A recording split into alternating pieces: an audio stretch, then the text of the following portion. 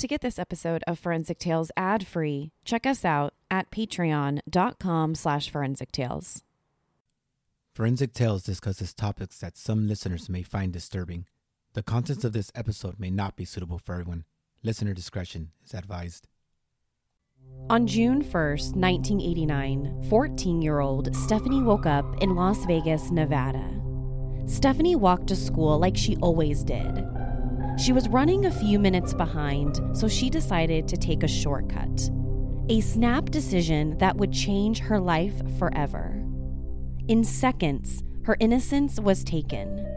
In minutes, her life was taken. Her young dreams stolen. And behind her, not leaving a trace. This is Forensic Tales, episode number 126, The Stephanie Isaacson Story.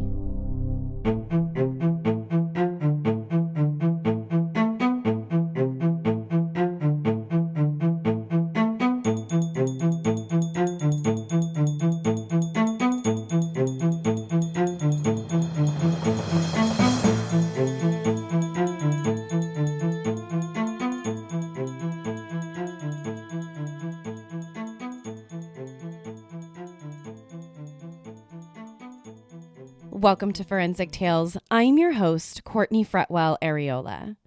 Forensic Tales is a weekly true crime podcast covering real, spine-tingling stories with a forensic science twist. Some cases have been solved with forensic science, while others have turned cold. Every remarkable story sends us a chilling reminder that not all stories have happy endings. Sharing true crime isn't just about the story. It's about getting justice for the victims and their families. As a one-woman show, your support helps me find new exciting cases to cover, conduct in-depth fact-based research, produce and edit this weekly show. As a thank you for supporting the show, you'll get early ad-free access to weekly episodes, shout-outs in episodes, and priority on case suggestions. To support Forensic Tales, please visit our Patreon page at patreon.com/Forensic Tales, or simply click the support link in the show notes. You can also support the show by leaving a positive rating with a review. Now, let's jump right into this week's case. On June 1st, 1989, 14-year-old Stephanie Isaacson woke up early inside her dad's Las Vegas, Nevada apartment located on Nellis Boulevard and Stewart Avenue. It was a typical school day morning for Stephanie. She woke up early to the sound of her alarm clock. She got dressed. She packed her school bag with the books and binders she needed for the day. Once she was dressed and ready, she left the house around 6:30 a.m. to walk down to El Dorado High School. Her morning routine was clockwork. The walk to school was relatively short, but to save a little bit of time that morning, Stephanie would usually take a shortcut through a vacant sandlot off Stewart Avenue in Lynn Lane. This shortcut allowed Stephanie to get to school much earlier so she wouldn't be late for her first class. At the time Stephanie walked to school, hundreds of other students arrived at El Dorado High School. Some students got dropped off by their parents, while others, just like Stephanie, walked to school. After the chaos of school dropout finished, students were seated in their classrooms ready to start their day, and teachers began their lessons. When the school bell rang, signaling the end of the school day, the same students who arrived on campus that morning headed home for the day. Some of the students headed off to practice or another after-school program. But Stephanie Isaacson wasn't one of them.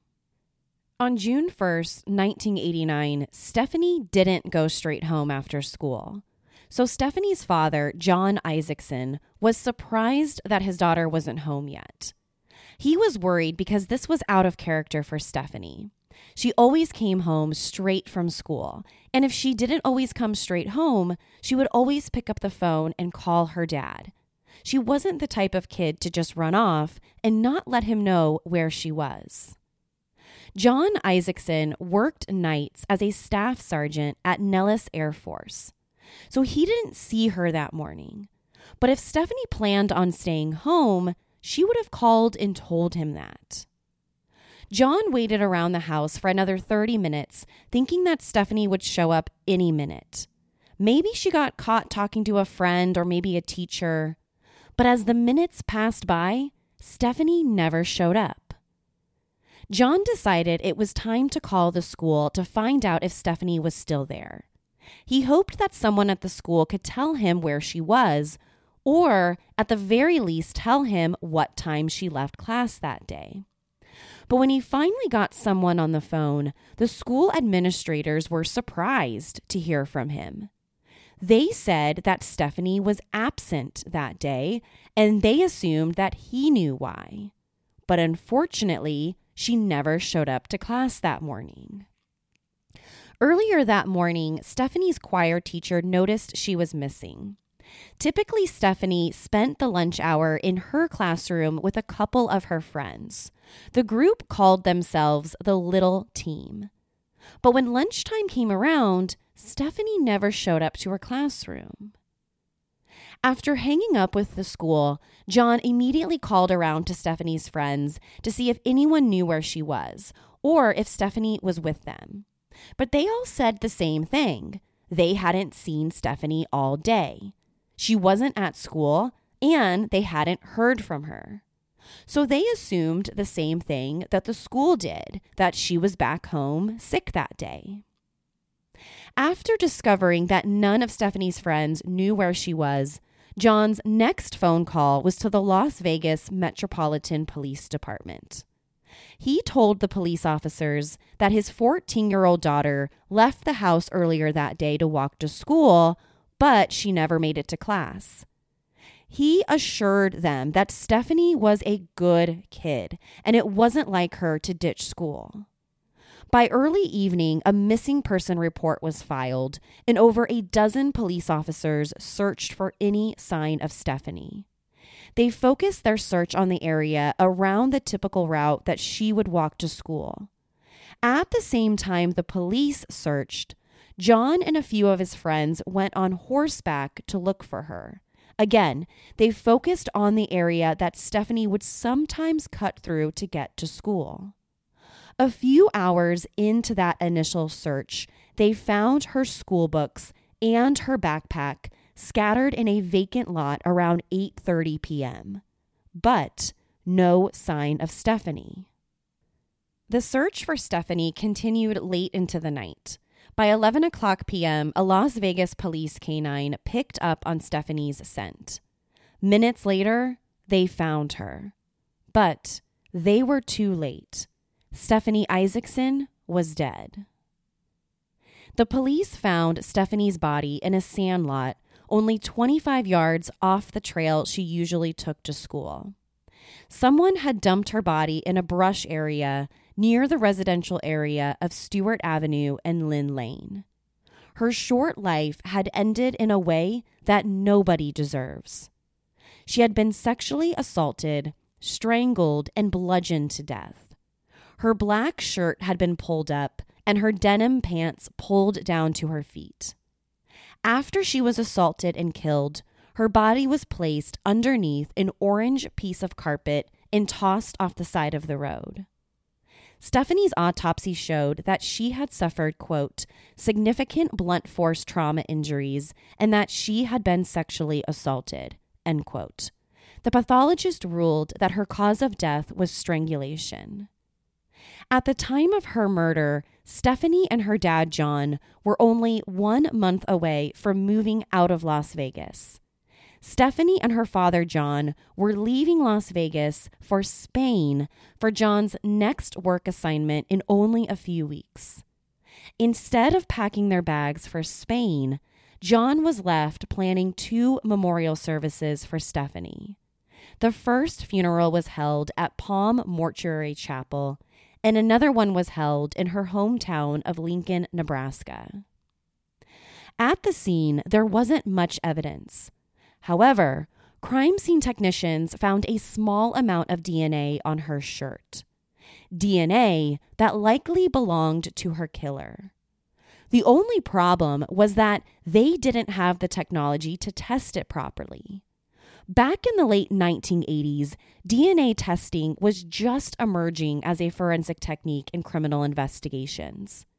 Because it was relatively new, not all police departments had the technology or the equipment to be able to test the DNA. What was noticeably missing were Stephanie's shoes. When the police arrived, her shoes were missing, suggesting to the detectives that whoever killed her might have taken the shoes as some sort of trophy. But besides Stephanie's body, there wasn't much evidence. Her killer was extremely careful not to leave anything behind. News that the police found Stephanie's body devastated her father, John. Stephanie and her dad always shared an extremely close bond, and they did practically everything together. They liked to ride horses and motorcycles together. They camped together. They hunted. They went boating. They even got their scuba diving certifications together at Lake Mead one summer. Stephanie and John were the textbook definition of a close father-daughter relationship. Their relationship grew stronger when Stephanie's parents divorced and she chose to live with him in Las Vegas. However, the decision meant that she was leaving behind her 5-year-old sister, Joanne, who went to go live with their mom, Sharon Gayers. As part of the custody agreement, Stephanie would live with her dad, but would spend Wednesdays, the weekends, and holidays with her sister and mom. Residents of this part of Las Vegas were stunned when they heard the news about Stephanie's murder. Violent crime wasn't entirely uncommon in Las Vegas, but this type of crime to a child was. Many people worried that there might be a serial killer or a serial rapist on the loose targeting young children. People were distraught when they found out that someone had attacked Stephanie on her way to school. Stephanie's friends at school also had a hard time dealing with her murder. They wondered if maybe the perpetrator was someone who went to or worked at the school, a concern that some teachers shared. But the Las Vegas Metropolitan Police Department didn't think so. In a public statement made by one of their lieutenants, he said, quote, "It appears to be a random attack while she was walking to school," end quote. But who was this mystery attacker? For the first few weeks of investigating Stephanie's killer, the police received hundreds of tips from the public. A tip would come in, detectives would investigate it, then the tip would be cleared. The most promising lead came in from a neighbor who reported that they saw a car parked in the area earlier that morning. But when the officers asked the neighbor what the car looked like, they said they couldn't remember. Other neighbors in the area told the police that in the months leading up to Stephanie's murder, they noticed an increase in homeless people in the neighborhood. At the time, Stephanie's neighborhood was a relatively underdeveloped part of town, which led many homeless people in the area to set up camp around Stephanie's apartment. But after the police spoke with many of these homeless people, none of them turned up as possible suspects. Although they received a lot of tips, none of them led to any solid suspects or arrests. Nearly 2 months into the investigation, the tips dried up. So the Las Vegas Metropolitan Police Department turned to the FBI for help. They asked the FBI to help them create a profile of who the killer might be.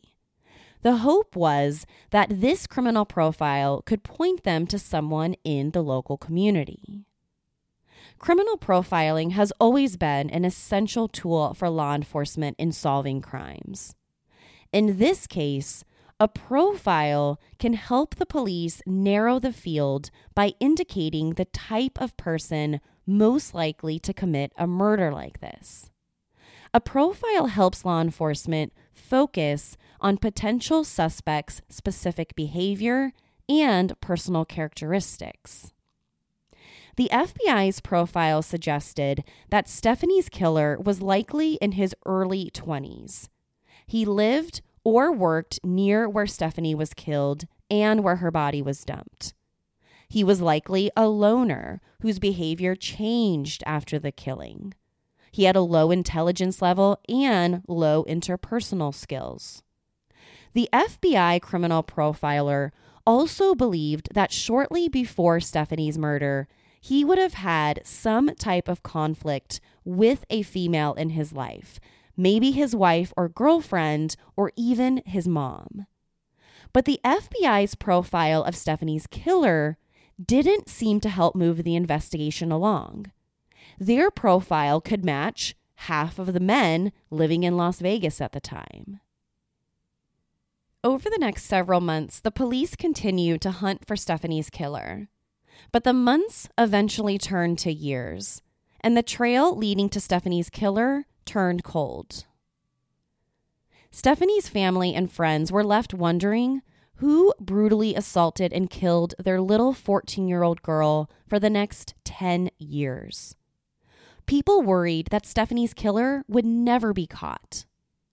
But a new light was shed on the case when the Las Vegas Metropolitan Forensics Unit tested the suspect's DNA from the rape kit in 1998. By 1998, huge advancements in DNA testing had been made in forensics. By the late 1990s, DNA testing had been performed in thousands of criminal cases in the U.S. And despite earlier challenges, DNA test results were now routinely admitted into court as evidence in criminal cases. Forensic units had developed PCR DNA testing. This type of DNA testing only requires a small amount of DNA, typically only a cheek swab. This new test eliminates the need for blood collection to test DNA. So when the Las Vegas Forensics Unit tested the DNA in 1998, 10 years after Stephanie's murder, investigators were hopeful that they could identify a suspect with their new DNA technology. But the test didn't go anywhere. The DNA did not match anyone in their database. Hey, Forensic Tales listeners, Courtney here. Do you hate listening to ads? Well, you can listen to every single episode of this show ad-free through Patreon, starting for just $3 a month. And what's great? You don't have to change how you listen. You can still enjoy ad-free episodes of Forensic Tales through most podcast apps. As a patron, you'll also get other great perks, like weekly bonus episodes. This is where I give you my reaction to each week's story that I don't share in regular episodes. But more importantly, your support means I can continue to deliver high-quality weekly true crime stories. Don't forget, Forensic Tales is just a one-woman show. If you're interested in learning more, go to patreon.com/forensictales. That's patreon.com/forensictales. There's also a link in the show notes. Now, back to the episode. The DNA sample was retested again 9 years later in 2007. But just like the previous test, investigators couldn't link the sample to any known offender.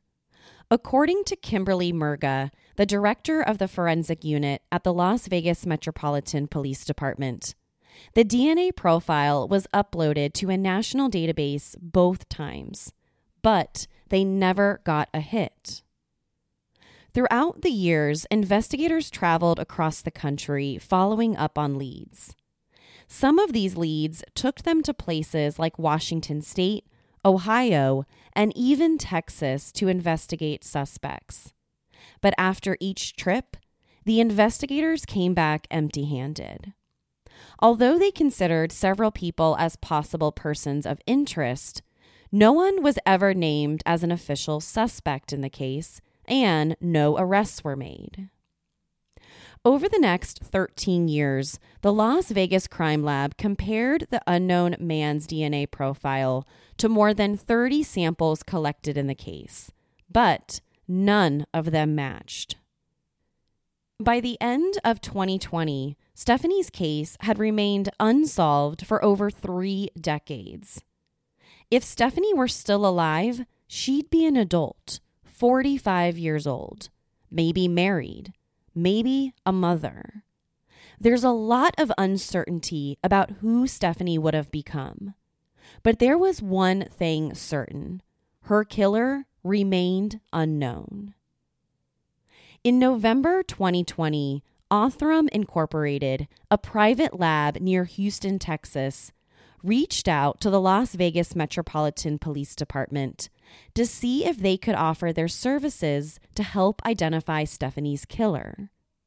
Othram Inc. is a privately owned lab specializing in genome sequencing for law enforcement.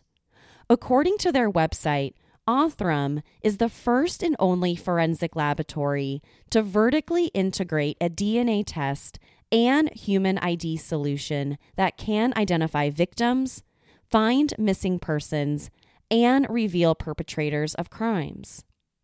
This emerging technology combines molecular biology, population genetics, and bioinformatics.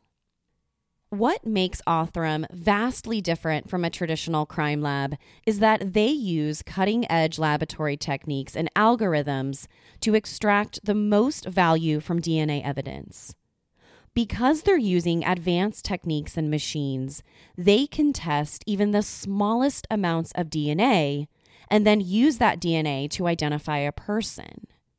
Their scientists also have the tools and equipment to test DNA samples that regular labs have deemed to be too degraded, or too small or too old to test.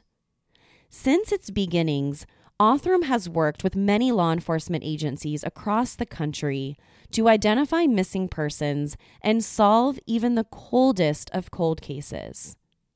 According to the FBI's Uniformed Crime Report, the U.S. has 250,000 unsolved murders, a number that increases by about 6,000 each year. It's even more common for cases involving sexual violence to remain unsolved. According to David Middleman, the founder and CEO of Othram Inc., about 85% of sexual assault kits tested through CODIS, our national DNA database, will not produce an identity for the suspect. Middleman attributes this issue to the fact that there's currently a huge backlog of hundreds of thousands of sexual assault kits waiting to be tested in this country. These figures remind us how important these types of crime labs are for solving cold cases. But conducting this type of complex DNA testing on cold cases comes at a price. It is not cheap. Most agencies across the country simply don't have the funding to support these new DNA methods yet. Othram is unique because it operates by using crowdfunding and seeks private donor support to help fund this type of DNA testing.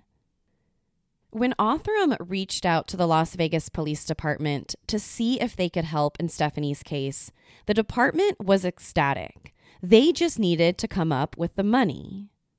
Enter Justin Wu. Justin Wu is a Las Vegas local entrepreneur and founder of Apollo Interactive, an interactive marketing and advertising firm based in Los Angeles, California. He's also the founder of Vegas Helps, a nonprofit dedicated to supporting Las Vegas locals in need.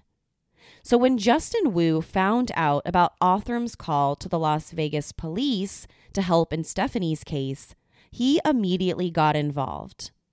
Through his nonprofit organization, he donated $5,000 to help Othram and the police department retest the DNA evidence in the case.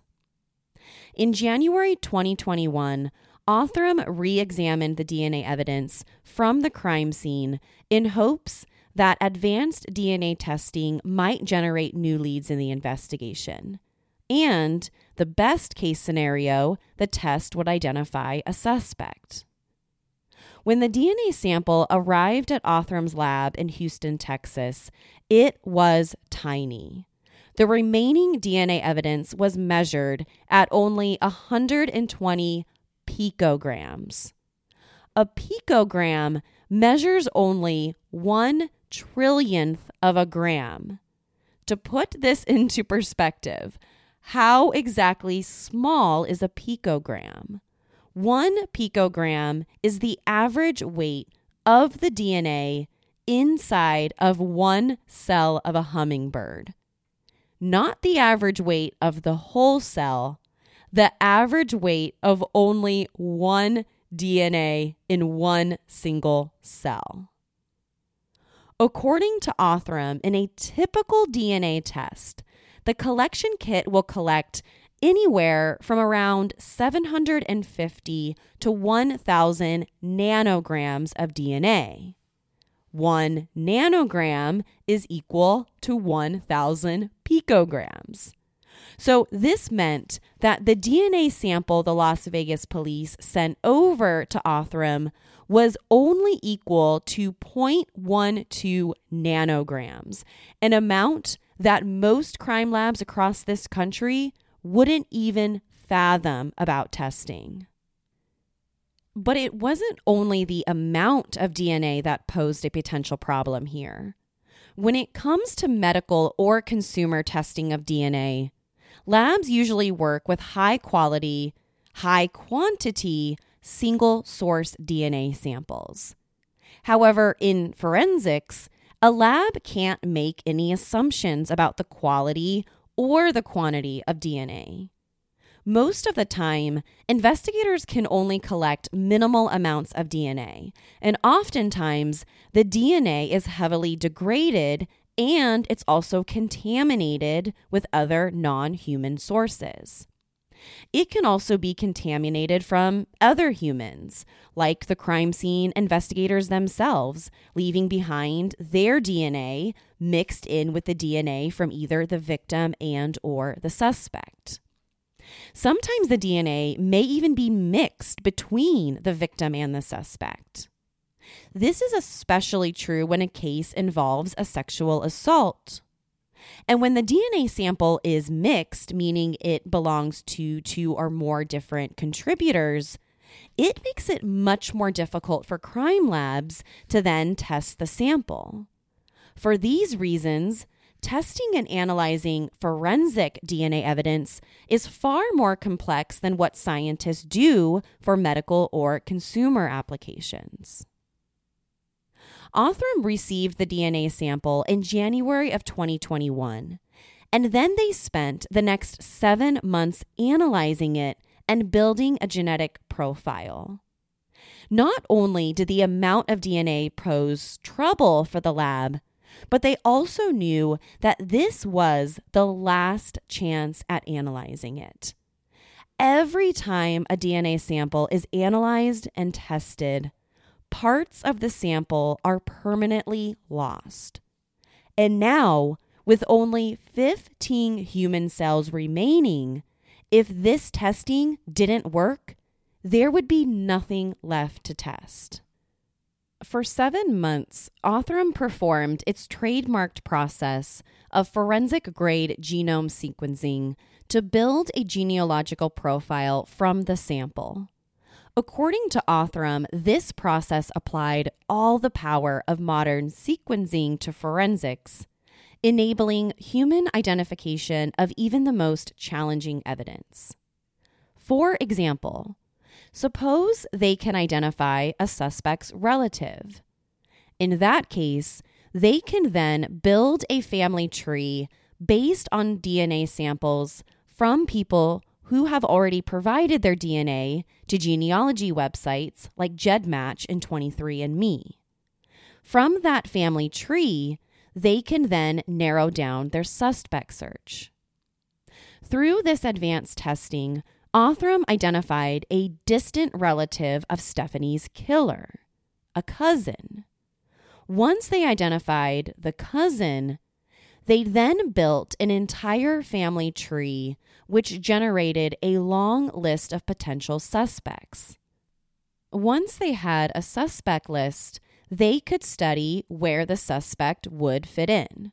For instance, did they live or visit Las Vegas at the time of Stephanie's murder? Were they alive when the murder took place?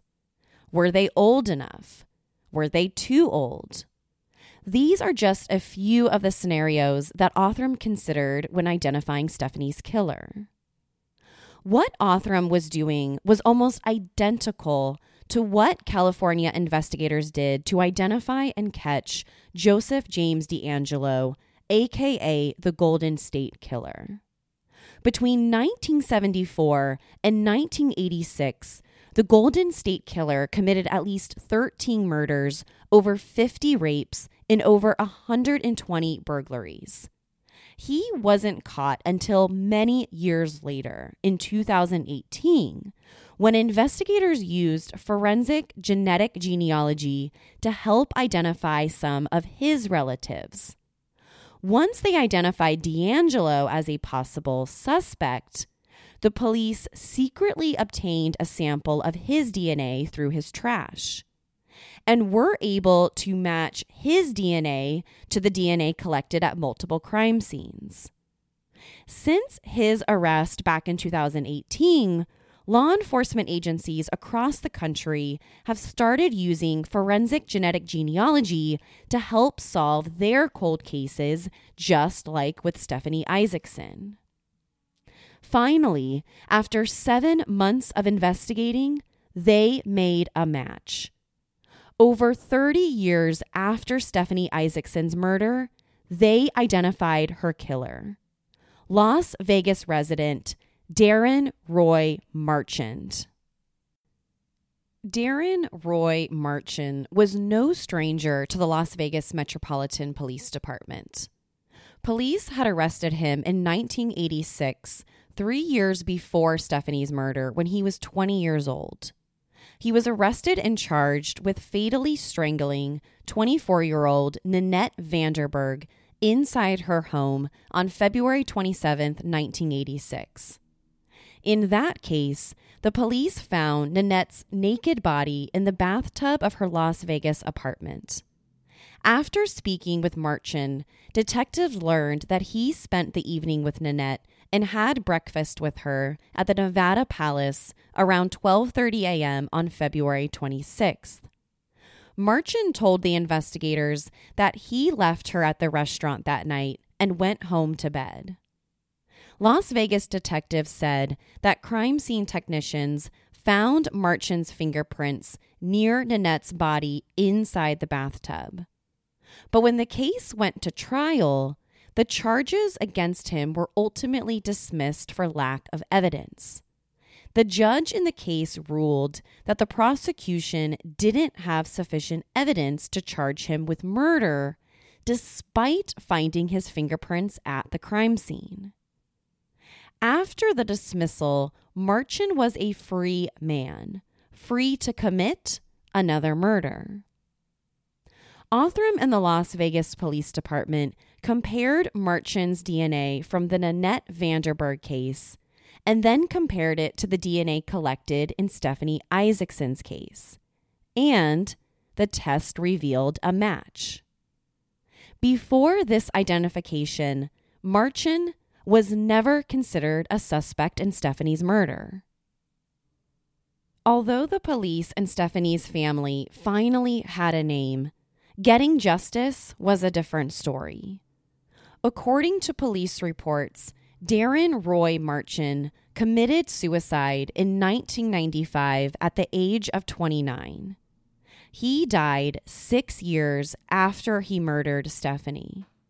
So by the time he was identified as her killer, he was long gone. Las Vegas police detectives believe that Marchand randomly attacked and killed Stephanie that morning while she walked to school. They think he happened to be at the exact location at the same time as Stephanie. They believe he saw her walking alone. He looked around and saw that no one was around. And then that's when he decided to assault her. The police believe that when Marchin attacked Stephanie, that's when she dropped her backpack and books. After he assaulted her, he strangled her to death and left her body in the ditch where she was discovered by the police later that night. The attack and murder would only have taken minutes. After the attack, Marchin ran off and remained undetected for over 3 decades. It's still unclear to investigators whether or not he knew Stephanie before he killed her. It's also unclear why the Las Vegas police couldn't match his DNA from Nanette Vanderberg's case to Stephanie's case years earlier. In a public statement made to the Washington Post, Stephanie's mother said this, quote, "It's good to have some closure, but there is no justice for Stephanie at all. We will never have complete closure because nothing will ever bring my daughter back to us." End quote. In a separate statement reported by News 3 Las Vegas, she said, quote, "I'm glad they found who murdered my daughter. I never believed the case would be solved." End quote. In a July 2021 article, the BBC reported that the 1989 murder of 14-year-old Stephanie Isaacson has been solved by using what experts say is the smallest ever amount of human DNA to crack a cold case. It took investigators over 3 decades to identify her killer, with the equivalent of just 15 human cells. But it doesn't have to stop there. I had the tremendous opportunity to see Othram's CEO and founder, David Middleman, alongside cold case investigator Paul Holes, speak together at CrimeCon 2022 in Las Vegas this year. Middleman believes that they are only scratching the surface when it comes to using new DNA technology and genealogy to solve old cold cases. When I heard him speak, I had 3 key takeaways. Number 1, forensic genetic genealogy is an incredibly powerful tool for cracking unsolved murder cases. But sending DNA evidence to the wrong lab or testing the DNA with the faulty equipment can cause a case to go cold forever. Every time you test a DNA sample, some of that sample is lost, and it's lost forever. And when the sample is gone or all of it is used up, it's gone forever. So when it comes to forensic testing and forensic genealogy, sending DNA samples to the right lab is crucial. Takeaway number 2. It takes a lot of public support to make this type of DNA testing possible. If you're someone listening and you want to get involved, there are 2 ways that you can get involved starting today. First, you can provide financial support to Othram or other labs. There's other labs across this country right now who are doing very similar things that Othram is doing. According to David Middleman, each case cost about $5,000 to do the proper DNA testing. Othram and many other private DNA labs almost solely rely on public support and crowdfunding to do their work. Finally, number 3, you can submit your DNA profile to a national database. Once you submit your DNA, law enforcement agencies will have access to the DNA to determine if you're a distant relative to an unknown person. And it's not simply used for murder investigations. This technology is also used for missing unidentified persons. If law enforcement agencies across the country have your DNA, they might be able to use that data to identify someone who has been previously missing or unidentified. To learn more about different ways you can get involved, visit DNAsolves.com. In the next 3 years, Othram is dedicated to helping 10,000 families affected by crime and losing a loved one get the answers they deserve. At DNAsolves.com, you can help fund a case or contribute your DNA. Right now, you can hop on their website and order a DNA swab kit to submit your DNA for less than $15. According to the website, by contributing your DNA profile, you can help reunite unidentified persons with the family or help identify perpetrators of crime. This is your chance to do something. With your help, maybe, just maybe, some families won't suffer anymore. To share your thoughts on the Stephanie Isaacson story, be sure to follow the show on Instagram and Facebook. To find out what I think about the case, sign up to become a patron at patreon.com/forensictales. After each episode of the show, I release a bonus episode where I share with you my personal thoughts and opinions about that week's episode. If you're interested in supporting Othram, please visit DNAsolves.com. A link will be provided in the episode's show notes.